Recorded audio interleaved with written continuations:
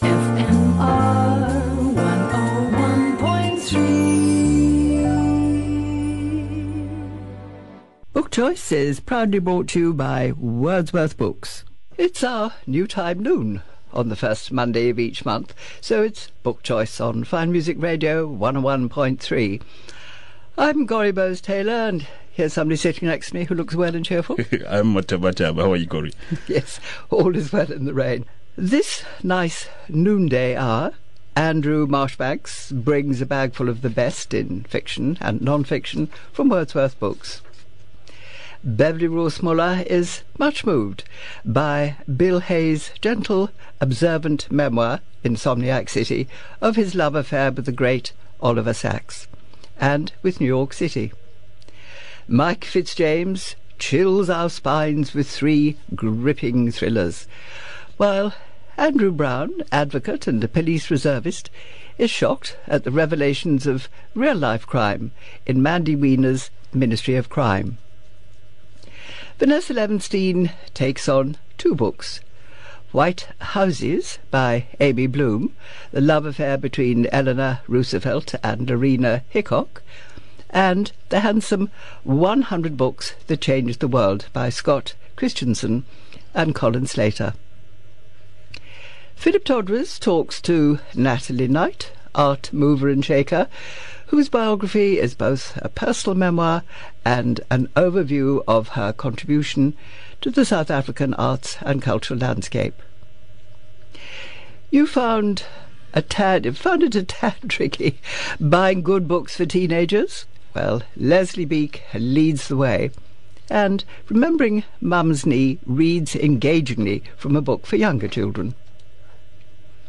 Melvin Minar leads via the visual in various art publications: Irma Stern, Are You Still Alive?, Art and Justice, Public Art in South Africa, Bronze Warriors and Plastic Presidents, Footnotes for the Panther, and Creative Explained.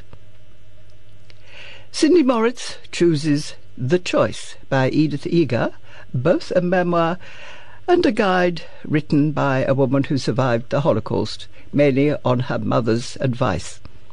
And finally, we chat to retired surgeon Michael Dupree about his thoroughly engaging Dr. James Barry, A Woman Ahead of Her Time, which has just been published in paperback. There are 2 250 book vouchers to be won from Wordsworth Books. Do listen up for our easy-peasy competition question. Andrew Marshbanks, a bag full of very readable books on Wordsworth shelves. Hi, Gori. Hi, listeners. Well, I had a wander around our bookshop in the garden centre, and I came across about 6 books that we've got on sale now. 3 very important South African books. I'm going to go to them first. The first one is The Anglo-Boer War, 1899 to 1902. A Historic Guide to Memorials and Sites in South Africa by Jackie Grobler. This is a very important book because in one place you've got absolutely every memorial, every site, everything that happened in the Boer War. And I know there are lots of people out there that like to go and explore the sites, explore the graveyards, and find out what was happening on the ground. It's always fascinating. I think this book is a must-have for anyone who has historic interest in the Anglo-Boer War, a very pivotal time in South African history. It is 455 rand. It's a large format paperback, some colour but mostly black and white all the way through, reasonable photographs, but really it's the information in it that's so important. Right, so that's the Anglo-Boer War, Historical Guide to Memorials and Sites in South Africa, Jackie Grobler, and it's 455 rand. Important. The next important book is a dissection of one of the biggest corporate swindles, failures, whatever you have it, that's happened in South Africa, and one that has besmirched the name of South African business, and the investor's darling suddenly went boom. That's Steinhoff, Inside South Africa's Biggest Corporate Crash by James Brent Stein. It is a very readable book. It's being published in English and Afrikaans at the same time. And as they say on the cover, by Ryk van Niekerk, a chilling insight into the rise and demise of one of South Africa's investment darlings. And if you look at all the trust funds, all the Allan Greys, etc., they all invested heavily in Steinhoff. How did they get duped by the Stellenbosch so-called mafia, as he calls it in the book? What happened? How did it happen? And why did everyone close their eyes? It's a very good book and very timely. That's Steinhoff, Inside South Africa's Biggest Corporate Crash by Steyn, and it's 280 Rand. And then the third book, it's a book that's been hatched in secrecy. In fact, it only goes on sale next week. So it's called The Lost Boys of Bird Island, a shocking expose.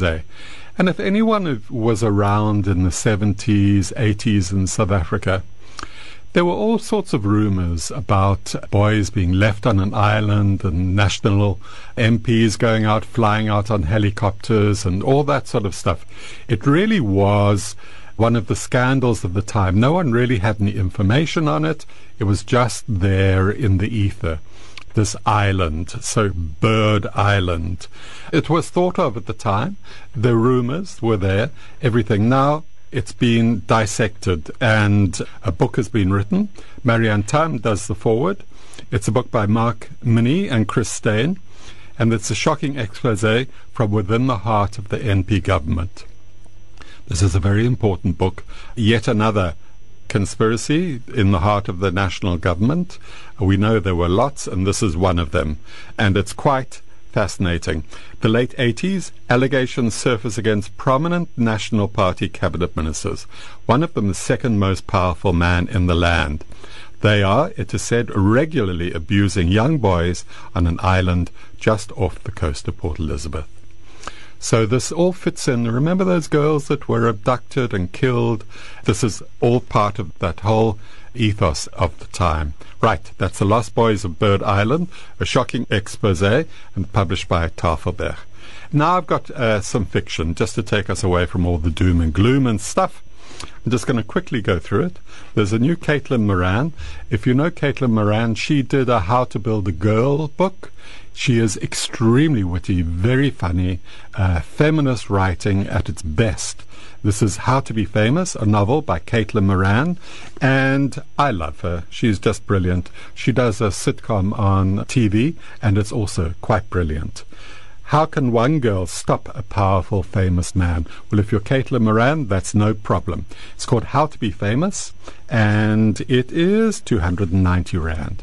Then there's a new book by the guy Lars Kepler, another Swedish-Danish thriller. He wrote The Hypnotist, which was really very, very good thriller. And he's got a new one. It's called The Rabbit Hunter. Somehow these Swedish-Danish Scandi noir books are very frightening. They really are. And they've got it down to a fine art. The stories are riveting, and all of them are good. This is Lars Kepler, and it's called The Rabbit Hunter. It begins with a nursery rhyme. 19 minutes later, you die.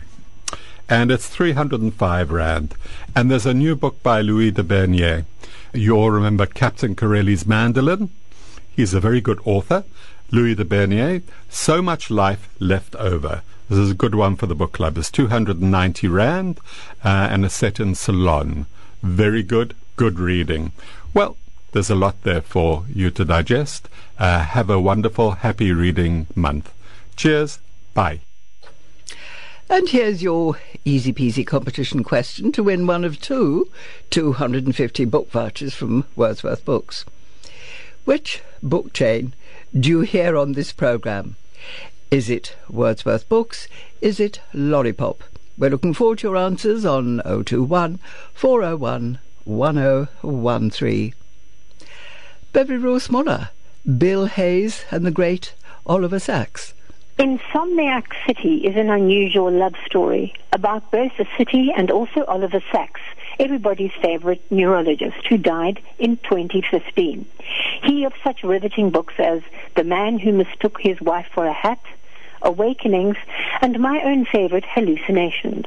He was a man with a big heart who nevertheless led a mostly solitary life. He was born in England to medical parents, but he spent most of his life in America. As a gay man, he had lived celibate for more than 3 decades before he met author and photographer Bill Hayes, some years younger than him, in New York.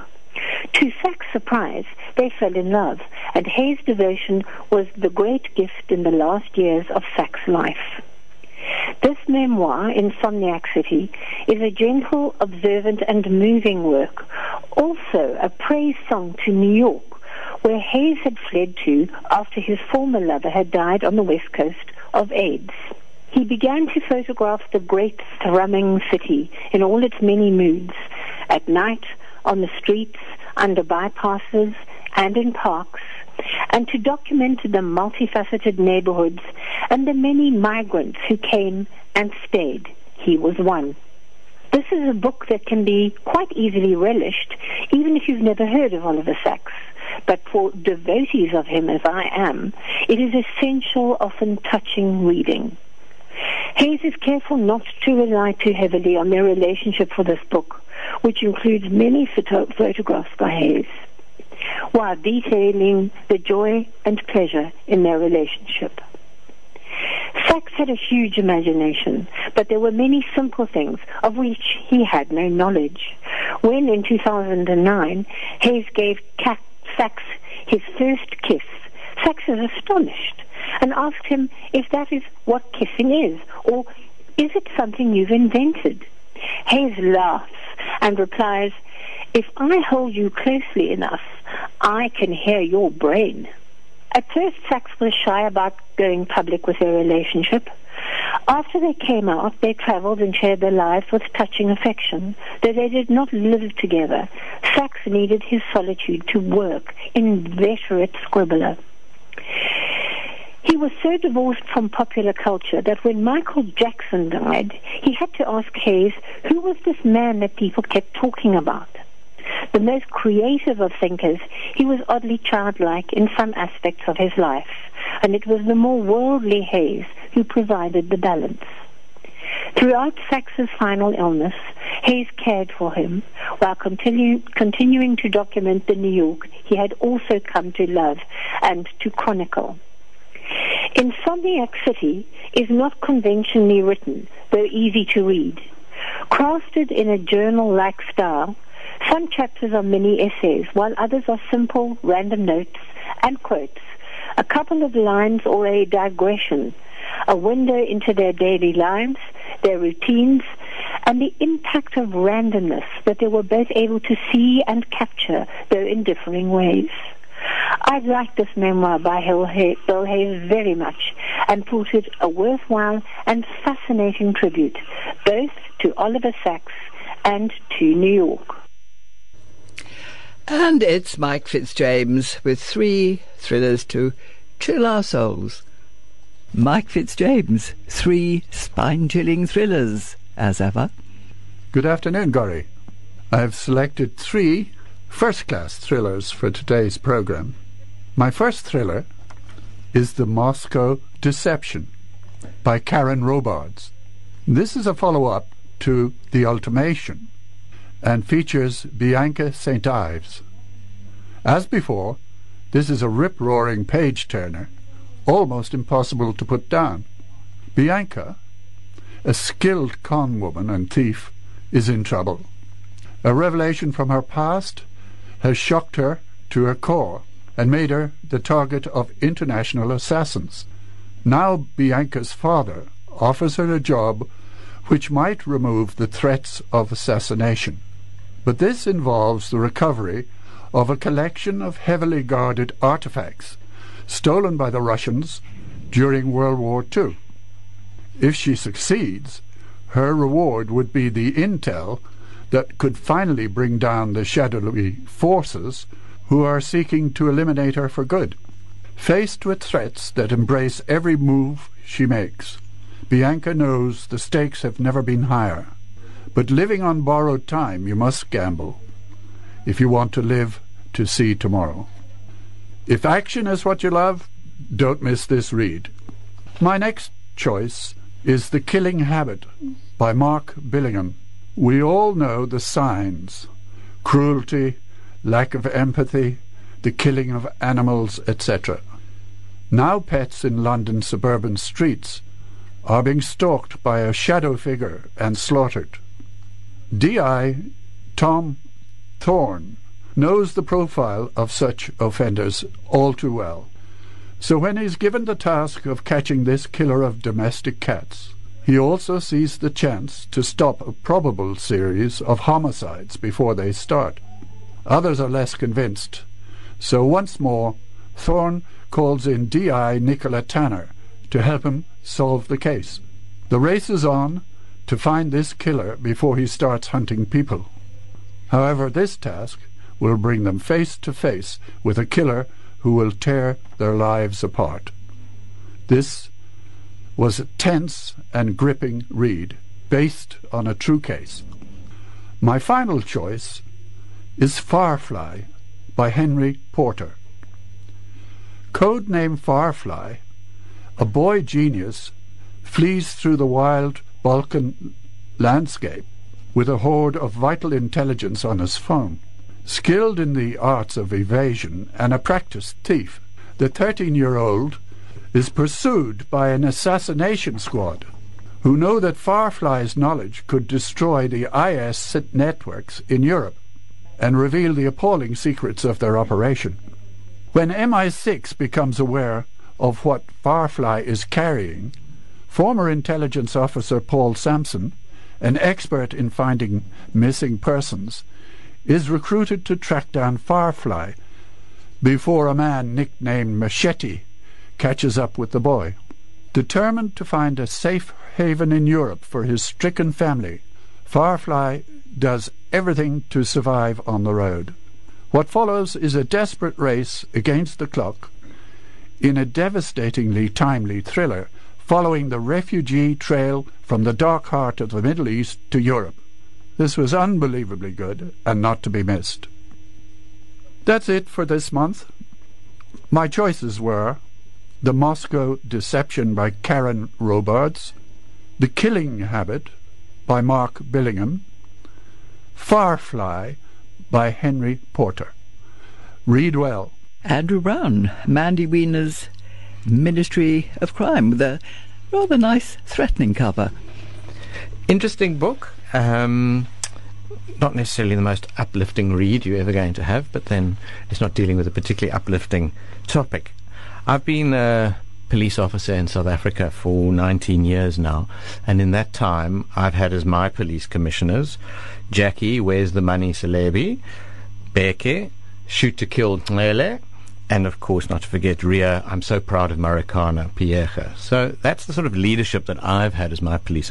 And you would think that with that history, I'm beyond being disappointed or shocked at the behavior of senior police officials and politicians, but not so. There is no end to the depths to which the corrupt are prepared to plumb in the pursuit of their own interests. So Mandy Wiener's book is really finely researched, it's well crafted, and essentially it's a sturdy ladder that is leading you down into the pit. Rung by rung, step by scary step, you descend into the mire that is our unique world of South African gangsterism. And I say unique, but maybe Russia's Putin might be similar, perhaps the Wild West of Mexico, I'm not sure. But she describes Radovan Krejcir, who arrives in South Africa, and what he encounters is a naive country that is easy pickings for someone of his particular ruthless nature. And this country becomes his playground. What is shocking, though, are those friends who choose to play with him in that playground. And my friend Jonathan Shapiro, the cartoonist Shapiro, he often exclaims how spoilt he feels being a cartoonist in this country, where politicians behave so insanely immaturely. It's a bit like being a CNN news reporter in Trump's America, I think. Every day is a euphoric one. But one gets that sort of similar feeling of annoyance that Mandy is having so much fun exposing one scandal after another. They just stack up. The question for me then really is, why read the book? It's not uplifting, it is well written, but do we need to trawl through the mud once more? And I think the answer is that we forget so quickly. There's so much in this book that wasn't reported or was reported poorly or I didn't understand at the time. I think we're bewildered by how one shady figure fits into another. And the book will help you understand that spider's web. It won't make you feel any better, I promise, but then knowledge seldom improves one's mood. There are dangers in this kind of expose. I think Mandy manages largely to avoid sensationalism. She does her best not to take sides in contested areas, and I think generally it's very balanced and objective. But if we can have one example, General Veery. In my personal world, he is a respected former Mkhonto Wesizwe operative who I worked with. He is combating gang warfare in the Cape Flats. He's a good man. But there are those who will tell you that he has gang tattoos on his arm if he rolls up his sleeves. And there are those that tell you he's too close to senior gang members. So when you embroil a man like that in a book like this, you could be destroying the work of a very fine police officer, or you could be exposing a corrupt official who's snuggled up in the heart of darkness. And it's important to be sure. In this country, I'm not sure that you can ever be certain of anything, as wonderful and crazy as this place is that we call home. So, read this book, but just have a really good bottle of whiskey close by. Vanessa Levenstein, The Love Affair Between Eleanor Roosevelt and Lorena Hickok. And you also looked at 100 Books That Changed the World. Just over 200 pages in length, White Houses, a short but intense novel, tells the story of the love affair between Lorena Hickok and Eleanor Roosevelt. In the 1930s, Lorena Hickok was the foremost female journalist in America and the first woman to have a byline in the New York Times. Amy Bloom read the 3,000 letters published between Lorena, known as Hick, and Eleanor, and based the emotional contents of a book on these. The author was also influenced by Blanche Wiesen-Cook's monumental Eleanor Roosevelt biography. The book is written from the perspective of Hick. The two women meet and unexpectedly fall in love and spend 12 years together living in the White House in interleaving bedrooms. Whether the intimate friendship between Eleanor and Hick was consummated, I don't think we can conclusively say, although the author would disagree with me. However, without a doubt, their relationship was based on loyalty and love.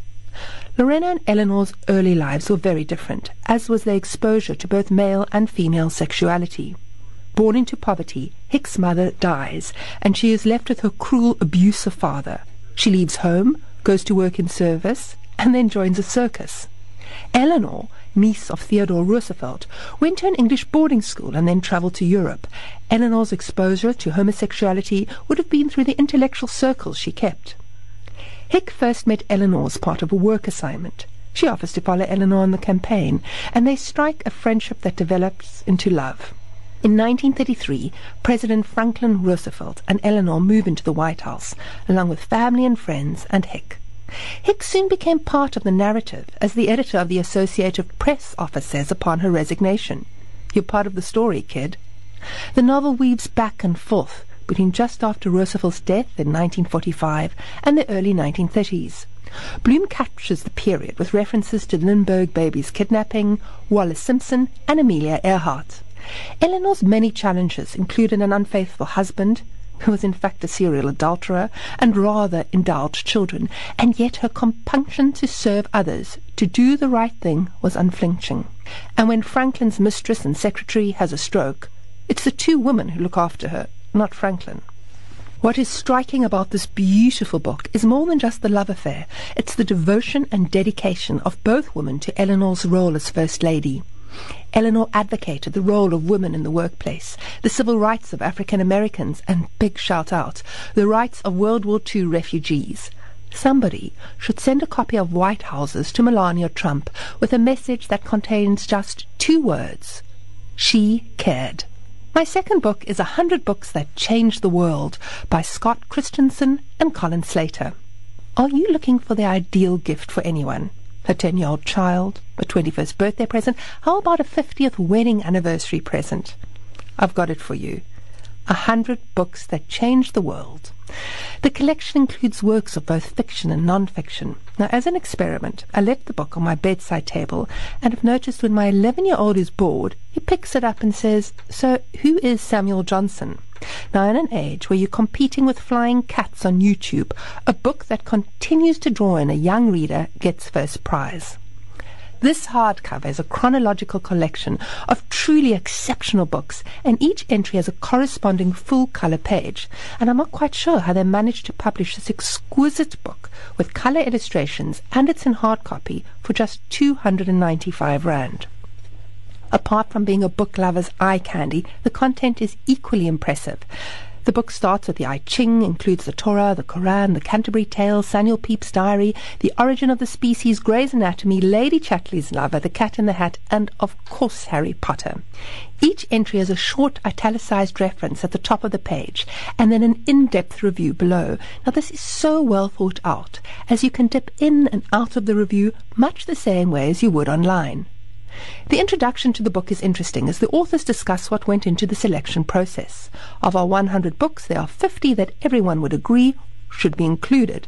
The other 50, almost everyone would disagree. There is no definitive answer, but it does make one as a reader make a mental list of the books we still have to read. Sadly, Scott Christensen died suddenly before the book was published. However, he leaves behind a rich legacy, of which this work is part. 100 books that changed the world will remain by my bedside table, and maybe one day I'll finally add those books like A Brief History of Time from the I must read to I have read list. Here's a pre-record chat with Philip Todres and art mover and shaker Natalie Knight. I'm going to be talking to Natalie Knight about The Big Picture, an autobiography published by Pachybrica. Natalie, let's start at the beginning. What is an autobiography? Well, an autobiography is something that's not quite an autobiography. It was the story of The Big Picture was based on an original biography written by Lana Jacobson called The Unstoppable. That is how she described me. And I then took that basic biography and turned it into an autobiography, but featuring mostly the art, because my life has really been revolved greatly around the artworks. And not only around the artworks, but about art in general, from the visual to the performing and all of that. So you've had various aspects of art in your life. What are the links that you think determine those various aspects that you've been through, those periods? It was interesting because the very first interest I took in art was when I started doing research on the Ndebele. It was a wonderful project, and a project which subsequently had far-reaching international ramifications. The art pieces that we collected are now in major collections all over the world.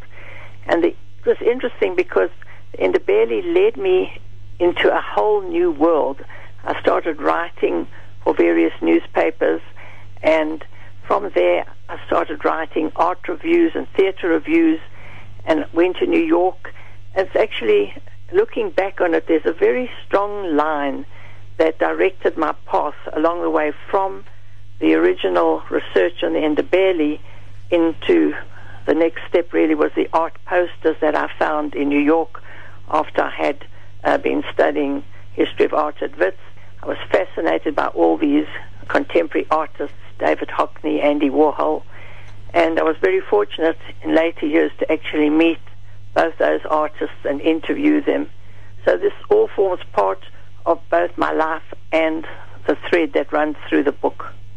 Would you say the creative spark is maybe one of the links between all these periods? It really was, because I studied to be a lawyer because of my mother's desire that I should have a profession. And ironically, when I later went and studied history of art, that became my profession. And it was definitely some stirring of this visual that started my whole career. And from there I started writing plays, and it sounded like a diffuse life when I started off thinking about what I had done and writing this autobiography. But in fact, the big picture began to emerge. And the reason for the title also is because we never really do see the big picture. And it's just something, when you look back with hindsight, that you begin to see more clearly. Well, one of the things I think we must talk about, seeing it is the 100th year and a very special month, Can you tell us about that one very special moment in your life and in your career when you met a very special person? Well, as a result of all these artworks I created, I eventually needed to create a big public space called the Natalie Knight Gallery in Hyde Park. And it was very important that I had that exposure because people came into Hyde Park that you would never imagine. I was walking around, and who do I bump into but Nelson Mandela? And there I urged him to come into the gallery to see a beautiful work that Tommy Motswai had created of him and Dr. de Klerk. This was the historic handshake. And by luck, my photographer was in the gallery at that moment, and she said to Mr. Mandela, who was very friendly, very warm, very charming, wouldn't you shake hands with Natalie in front of this work with you shaking hands with Dr. de Klerk? And of course, Diva was smiling and friendly, and so this wonderful photograph emerged. A late photograph which appeared in the Sunday Times was also then sourced by Der Spiegel, German newspaper, because they were looking for a work of Mandela and de Klerk, because there were rumors, which proved to be correct, that they were going to be receiving the Nobel Peace Prize. So here, by purely being in the right place at the right time, all these wonderful things emerged. But the most important thing was meeting Mandela. Not only did he shake my hand, but my entire framing staff, whoever was in the gallery, came rushing up, and he was shaking hands with everybody. And that warmth and wonderful personality is something that you'll never forget. I did meet him subsequently when I managed to organize a show on his 90th birthday at the Constitutional Court. We went into his office and he met the artist. But that first moment, that feeling of Mandela's hand in my hand, was something that we'll never forget. And of course, it's featured in the book. And I think there are lots of other moments in your life that, as a reader, we can encounter and enjoy. We've been speaking to Natalie Knight. The book is called The Big Picture. It's an autobiography, and I like that subtitle, and it's available, and do enjoy it. Leslie Beak, hurrah for books for teenagers. Buying a book for a teenager is about as simple as playing darts in the dark, but possibly with less lethal results. Writing a book for teenagers might be worse, but you will have to read a few first, and here are two to start with. Edith Bulbring, with Snitch 1 and Snitch 2, has managed to not only catch the attention of some youth I tried them on, it's proving quite hard to get them back, she's also made me laugh out loud quite often while I was reading them myself. A good book for young people has to be, as Jay Hill told me 30 years ago, about something, and both of these books are. The story, set around a rather posh South African boys' school, conveniently adjacent to a rather posh girls' school, addresses a dilemma that can happen so unexpectedly and sometimes disastrously to any of us: whether to tell or not. If what you know is dangerous to those you know it about, do you mention it to anyone? To parents, the authorities, the police? Do you keep your mouth shut and watch your friend self-destruct? How do you cope? These clever stories wind their often amusing way between the goalposts of morality in books that are heartwarming as well as thoughtful. If you've been sheltered from real teenage life out there, they should perhaps carry a health warning, but believe them. A book for younger readers that I fell in love with when I first picked it up is It's a Book, by much-awarded author and illustrator Lane Smith. It features a jackass with a tablet and a monkey with a book. "What is it?" asks Jackass. "What do you have there?" "It's a book." "How do you scroll down?" "I don't. I turn the page." "Do you blog with it?" "No. It's a book." "Can it text?" "Nope." "Tweet?" "Nope." "Wi-Fi?" "Nope." When Jackass actually looks at the book, he's terrified. "Arr!" nodded Long John Silver. "We're in agreement, then." He unsheathed his broad cutlass, laughing a maniacal laugh. "Ha, ha, ha!" Jim was petrified. So is Jackass, who knows he could cut the words if only they were on his tablet. When the inevitable happens and Jackass starts to actually read the book, Monkey heads off to the library for another one. Hurrah for books. Snitch 1 by Edith Bulbring was published in 2017 by Tafelberg and collected the Sanlam Gold Award, the Sir Percy Fitzpatrick Award and the MER Prize for Youth Literature. Snitch 2 was published by the same publishers in 2018. It's a Book was published in America by various publishers from 2010 onwards, and by Two Hoots, an imprint of Pan Macmillan, in 2018. Melvin Minnar, various art books, art publications. Pessimists about the diminishing ambience of culture and knowledge in this, our age of hypermedia, instant communication, fake news and Google, can take joy in the perseverance of publishers to print, often in smart and lush format, clever, insightful and good books about art. This month I'm mentioning a few, not so much as to review as to recommend, as these great books enrich and tickle so much more than our cultural fancies. First up is a new book about the eternal darling of the local art auction world, Irma Stern. Are You Still Alive? Stern's life and art seen through her letters to Richard and Frida Feldman, 1934 to 1996, was compiled by the well-known art historian Sandra Klopper from the correspondence between Stern and her good friends, the Feldmans. Frida Feldman was painted quite a few times by Stern, and the wonderful heritage of the Stern Museum in Rosebank owes a great deal to her efforts. Klopper's research is thorough and enlightening. One hears the voice of the painter in the words, talking about her art, travels and observations. It's delightfully personal and intimate, a reflection on the ego and the eccentric vision of Irma Stern's world. The Constitutional Court in Johannesburg bathes in its own cultural glory architecturally, but also because of its resemblance as an art museum. The beautiful 2006 book, Light on a Hill, records the building's birth. From the start, the constitutional judges decided to be a place of art in vibrant spaces. The book about that art has just been reprinted, and it too is a beautiful and fascinating document. We all know that the former Judge Albie Sachs was the mover and shaker of the project. Together with his colleague Judge Yvonne Makoro, the call went out to artists, and today the collection speaks brilliantly in the haloed halls. What makes the book Art and Justice, the art of the Constitutional Court of South Africa, particularly smart, is that lovely photographs show the artworks in situ.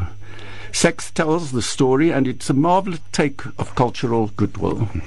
A completely different publication about art in public spaces is a superb and serious academic study called Public Art in South Africa, Bronze Warriors and Plastic Presidents, edited by cultural academics Kim Miller and Brenda Sharman. Local arguments about monuments are still raging and are highly charged. Think of the Rhodes Must Fall. In South Africa, the context and debate about colonial heritage and post-colonial art is most dynamic, and this is a very valuable study. Numerous international collaborators were charged with contributions by the two editors, and many existing monuments and statues are discussed, and new art projects and contemporary commemorative efforts considered. The how, why, and where makes for intriguing discussions in this valuable book. Questions about how public visual and three-dimensional expression portrays history and memory are negotiated, how it evolves contemporary conversations about race, gender, and identity. The new painted bronze Madiba on the City Hall balcony is just one boring, easy way out of an artistically interesting challenge. Not all artists are nifty wordsmiths or crafty through exponents of their own work. But William Kentridge is pretty much a person who can hold forth in clear, bright, and enlightening sentences.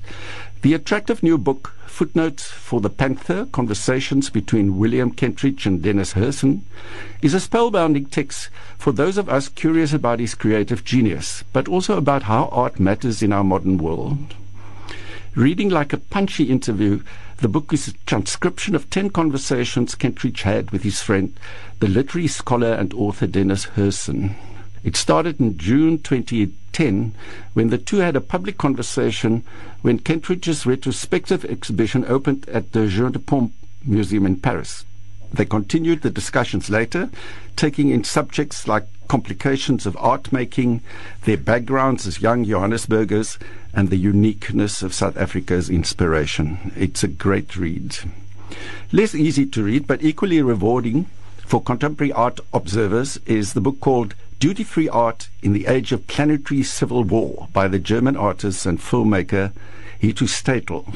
Known for her direct, unsettling art-making and fearless philosophy, Stadel tackles some of the most pressing issues about art and its place in society. The term duty-free art is a lingering question. Can artists still invent and create without influences, expectations, obligations, or duty to gallerists, curators, capitalists, and collectors? How does art work in an era of civil war, increasingly social disparity, and suffocating digital technology? Tricky questions. Okay, it's Cindy Morris. You chose The Choice, a woman who survived the Holocaust. There was and still is a lot of buzz about The Choice. World-acclaimed psychologist Edith Eger's account of her fascinating life story, woven together with how she draws on her experience to help patients to escape the prisons of their own minds. Dr. Eger is a 90-year-old Holocaust survivor who now lives in America, but still speaks Hungarian accented English. In The Choice, she describes her incarceration at age 16 in Auschwitz, Poland, and later Mauthausen, Austria, and emphasizes how a single piece of advice from her mother, as they sat squashed together with her father and sister Magda in a dark cattle truck, helped her to survive not only the horror of the camps, but throughout her life after, equipping her to impart this wisdom to other trauma sufferers. Tetsuka, her mother said to her, using the affectionate term reserved just for her, "Listen, we don't know where we're going. We don't know what's going to happen. Just remember, no one can take away from you what you've put in your mind." I hadn't been sure myself that I had the courage to immerse myself in another painful, albeit inspirational, Holocaust survival story. I'd recently revisited the writing of Viktor Frankl and Elie Wiesel after all, but when I picked up The Choice and flicked through it, I realized that I would need to add Edith Eger to my reading list. She describes her life pre-war. She was a talented gymnast and dancer. During the Holocaust, where she experienced the hell of her parents' murder as well as her own unimaginable suffering, and then returning broken to her hometown to discover that her childhood sweetheart had also perished in the camps. How does one continue after this? With immense personal struggle, it turns out. However, some years later, when Edith had settled in America, a fortuitous encounter with Viktor Frankl himself provided the emotional and psychological nourishment she sought. While at university, she'd written an essay called Viktor Frankl and Me, after being handed a copy of Frankl's book Man's Search for Meaning by a student much younger than herself. After confronting the very thing she sought to hide, she realized that perhaps speaking about the past could heal it instead of calcify it. Perhaps silence and denial weren't the only choices to make in the wake of catastrophic loss. Someone then anonymously mailed a copy of that essay to Frankl. Frankl was 23 years her senior, already a successful physician and psychiatrist when he was interred at Auschwitz. He had read her essay and been moved enough to contact her, to relate to her as a fellow survivor. Eger says, "I had written about imagining myself on stage at the Budapest Opera House the night I was forced to dance for Mengele." Frankl wrote that he had done something similar at Auschwitz. In his worst moments, he had imagined himself a free man giving lectures in Vienna on the psychology of imprisonment. He had also found a sanctuary in an inner world that both shielded him from his present fear and pain and inspired his hope and sense of purpose that gave him the means and a reason to survive. So began a correspondence and a friendship that would last for many years. It was the spark of what would become her calling, together with the realization that she had the power and opportunity, as well as the responsibility, to choose her own meaning, her own life. If her mother's words were what helped her to claw her way out of a trauma and psychological prison, Then, in turn, Dr. Eager has gifted us a book full of wisdom that will equip the reader to access the choices we have in our own lives, and the courage to write a script that will emphasize the strength of the human spirit above all. That's it then, and it was very good to be with you, as always, especially at our new noontime. Today's winners, Ben Rabinovitz and Colleen Bowers. We'll ring you straight after this. Do stay next to your telephones. It's Matinee up next with Brendan Van Ryn and Amanda Buerter's Book Kisser at this same time on Wednesday, August the 22nd. Do go to Book Choice Podcasts on www.fmr.co.za. Thank you to the team, to Rick Everett for so carefully compiling the music. Thank you to Mataba Radebi for so cleverly keeping the show on the road. And from me, Gori Bowes-Taylor, it's goodbye and good reading. Book Choice was proudly brought to you by Wordsworth Books. Hi, I'm Andrew from Wordsworth Books. We have bookshops that are a bit different. We have staff that are a bit different. We love our customers, and we're passionate about our books. From paperbacks at 59 Rand to Leonardo da Vinci at 2,000 Rand, our selection is remarkable. And we sell special stationery as well. Wordsworth. We sell books the old-fashioned way. We read them. FMR